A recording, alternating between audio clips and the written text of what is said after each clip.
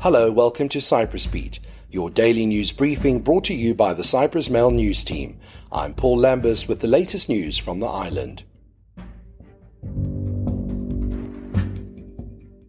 The price of petrol is set to rise by 8.32 cents per litre and heating fuel by 6.38 cents, with petrol station owners saying they have no choice but to add the additional cost. The price increases will take effect from midnight on the 30th of June after the Cabinet decided that the reduced rates of tax on motor and heating fuels will be scrapped by the end of the month. Savas Prokopiou, head of the Petrol Station Owners Association, told the media on Thursday that the reinstatement of the tax casts a gloomy outlook for the sector. The reinstatement of the tax will definitely bring back a negative sentiment, but unfortunately we cannot do anything about it, he said.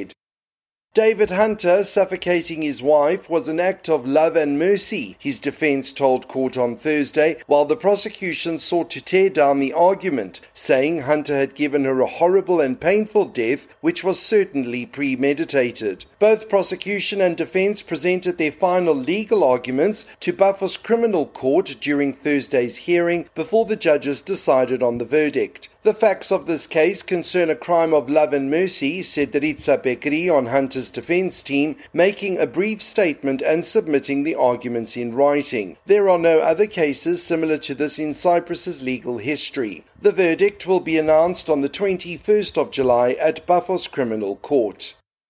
President Nikos Christodoulidis is satisfied by the paragraph about the Cyprus problem in the draft conclusions of the European Council, which held its summit meeting on Thursday. In relation to his proposal for the appointment of an EU envoy for the Cyprus issue, he noted that because of this proposal, there is a reference in the draft to EU involvement in all stages of the process. As he noted, the member states see the added value of the appointment of an individual on the Cyprus issue, and for this reason there is also in the conclusions the reference that the European Union is ready to be involved in all stages of the effort and now in the breaking of the impasse and the resumption of talks. National Guardsman Thanasis Nicolaou's family is determined to open private criminal proceedings against those who they deem responsible for covering up his death in 2005, lawyer Christos Triantafylidis told the Cyprus Mail on Thursday. "We know who these people were," Triantafylidis said. 3 police officers oversaw the investigation on Thanasis' death at the time. The other responsible was the person appointed by the government to carry out the forensic examination. Triantafylidis also confirmed that the requirements necessary to bring the case to the European Courts of Human Rights have been met. A final decision from the local judiciary system is needed before a case can be taken to the European Court of Human Rights, the lawyer said.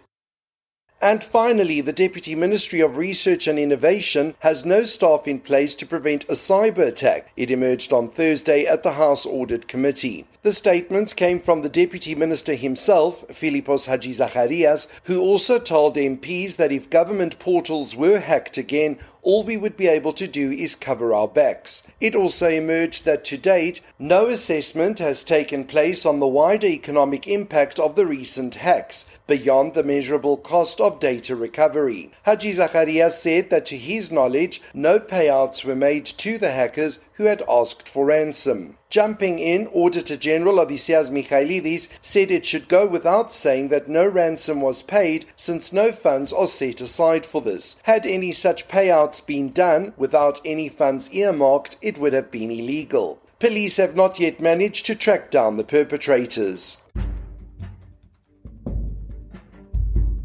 That's all for today. For the latest news, commentary and analysis, please visit www.cyprus-mail.com.